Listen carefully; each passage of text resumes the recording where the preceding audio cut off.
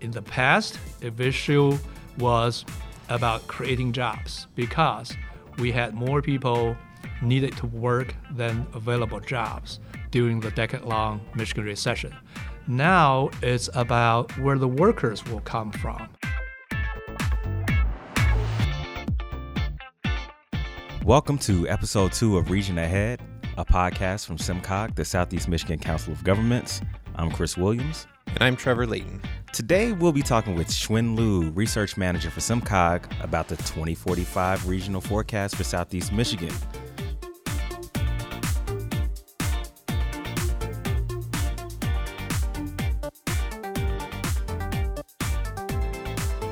Data is the foundation of all of our work and one of the main tools we provide for local governments and others across this region.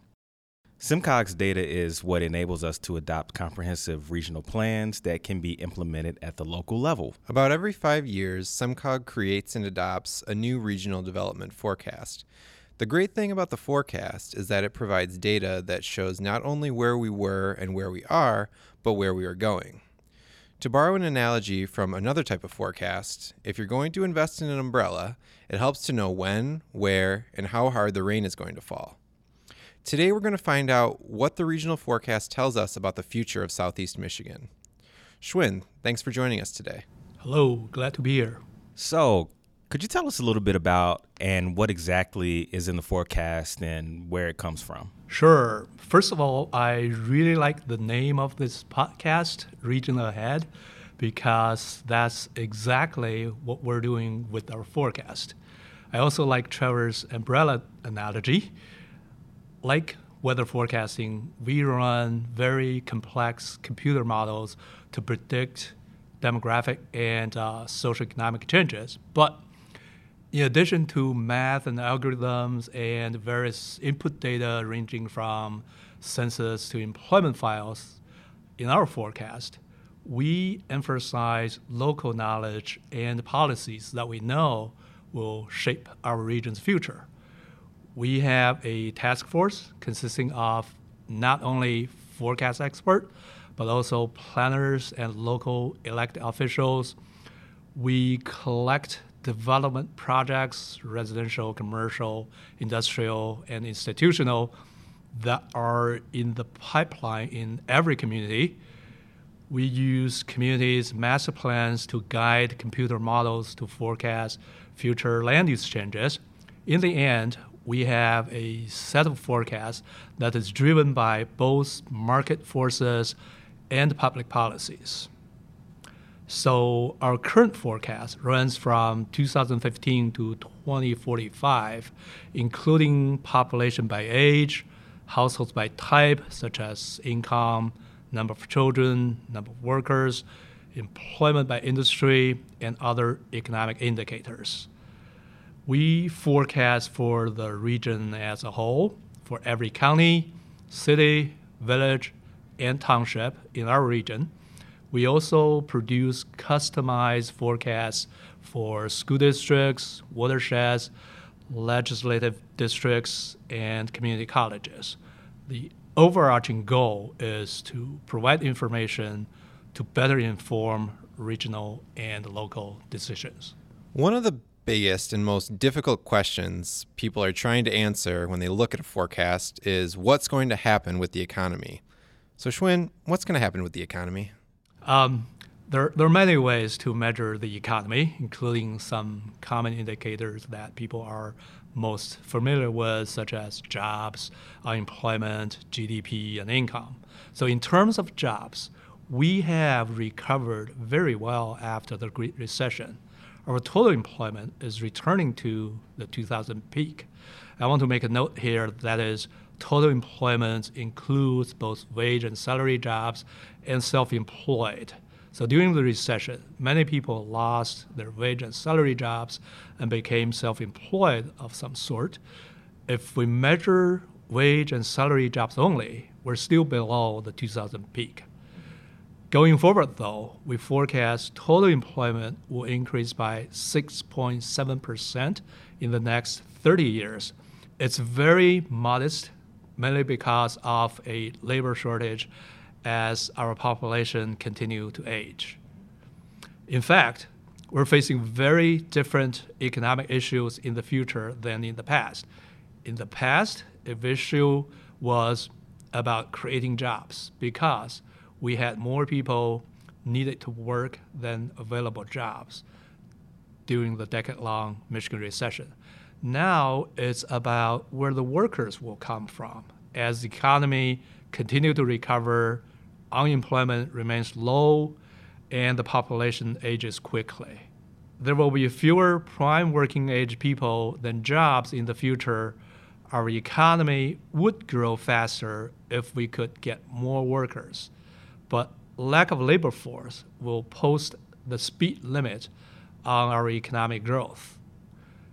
Nevertheless, we forecast innovation and increasing productivity will help our GDP to grow faster in the future. That will help us regain some of the wealth lost in the Great Recession. In the year 2000, our per capita income was 14% higher than the U.S. average, but it became 6% lower than the U.S. by 2009. We forecast it will be 4% higher than the U.S. by 2045. So while our per capita income is rebounding, the region's relative position is not expected to reach pre-recession levels. That will continue to challenge our ability to provide services. I see. So with major changes like the ones you've described, it seems like the business sector along with workforce will need to adapt, right? We know that innovation is a huge part of our region's historical success, and hopefully it'll be a big part of our future. Now, can we anticipate any important trends we should be tracking over the next couple of decades as we adjust to these big changes? That's a great question, Chris. The industrial mix of our economy will be very different. For example, healthcare will continue to add more jobs, mainly because of the increasing demand of the aging population. Retail trade, however, will lose jobs as brick-and-mortar stores closing right in front of our eyes. But wholesale, warehousing, and logistics are growing along with internet shopping. So it's like fewer kind of Toys R Us's and more kind of Amazon. And more trucks on the road as well, delivering them. And manufacturing will produce higher GDP output, but will employ fewer workers in factories because of increasing productivity. While robots are replacing old and labor-intensive jobs, they are creating new jobs for designing, engineering, or programming robots. So we don't forecast number of robots, but we do forecast significant increase of jobs in the so-called knowledge-based and export-oriented industries, including professional technical services, information, financial activities, and management of companies.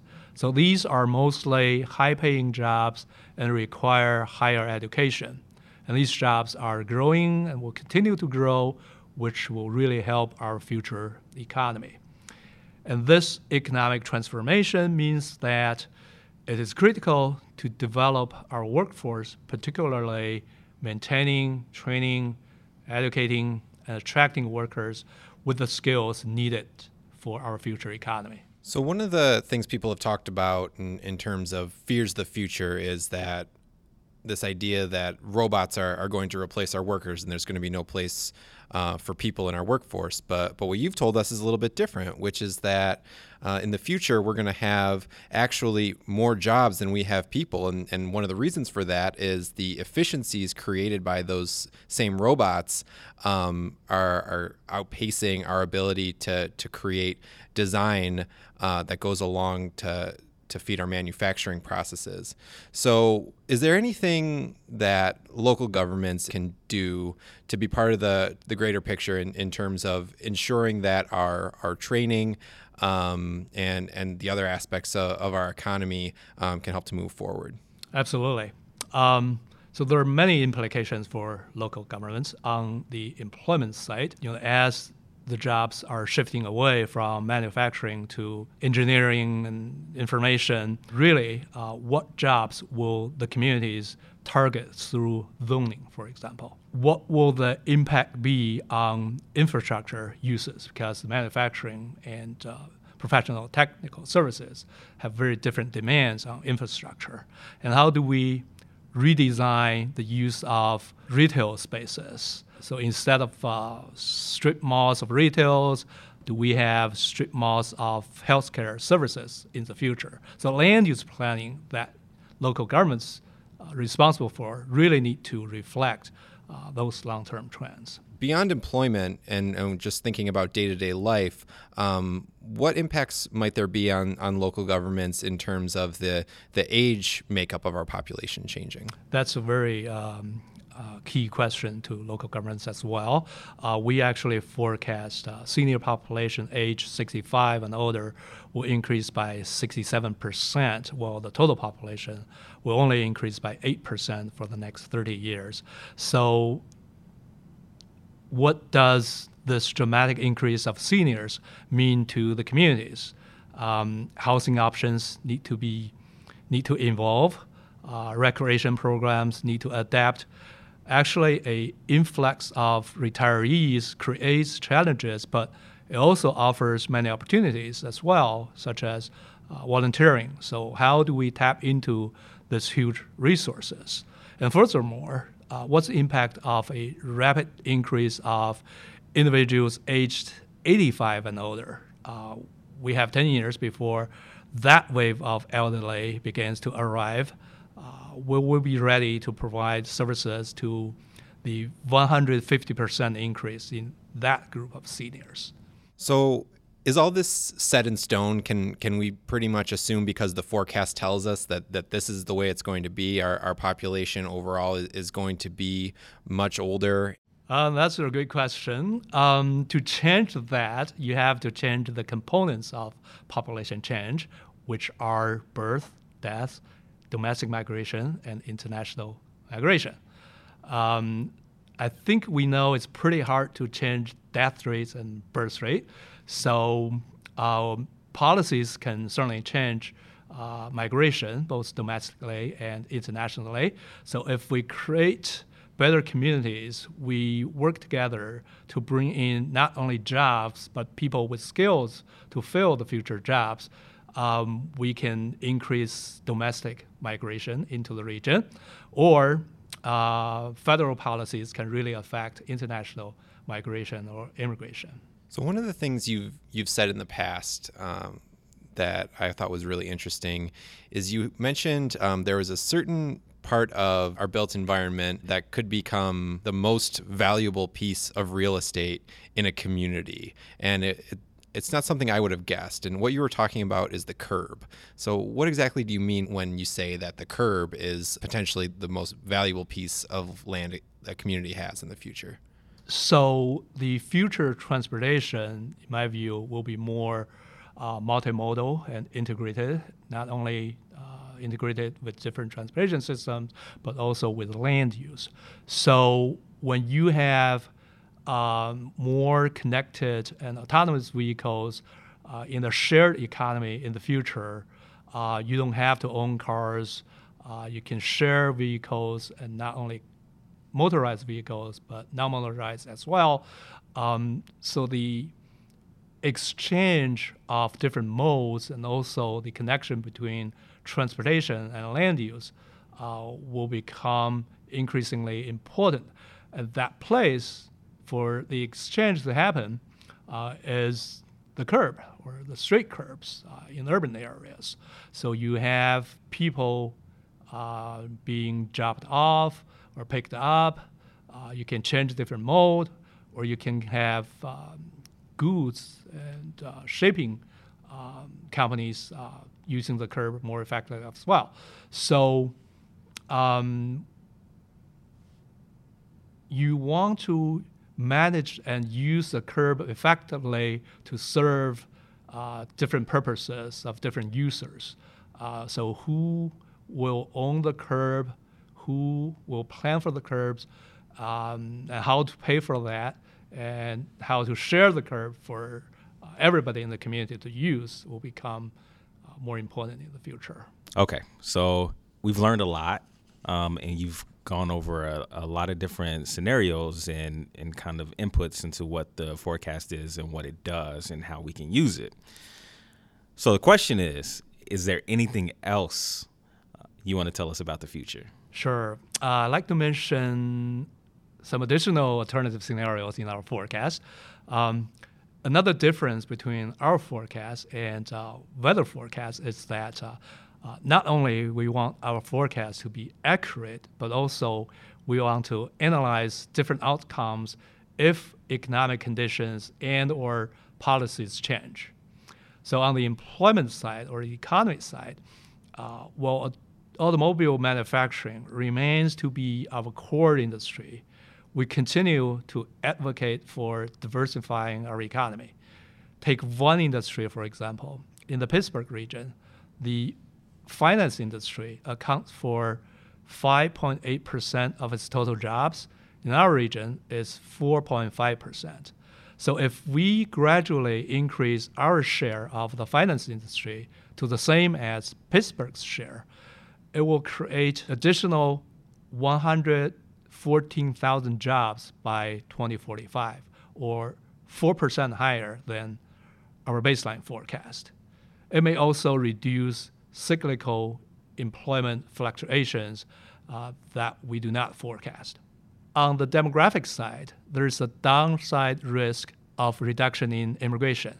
So if immigration stops completely tomorrow, our 2045 population will be about 500,000 lower than the baseline forecast. The total population would be back to the 1990 level. So immigration is critical for moving regions forward, particularly for a slow-growing region like ours over the next 30 years.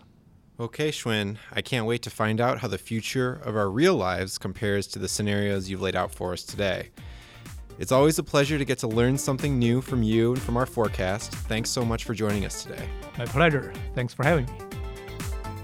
This has been SimCog's Region Ahead.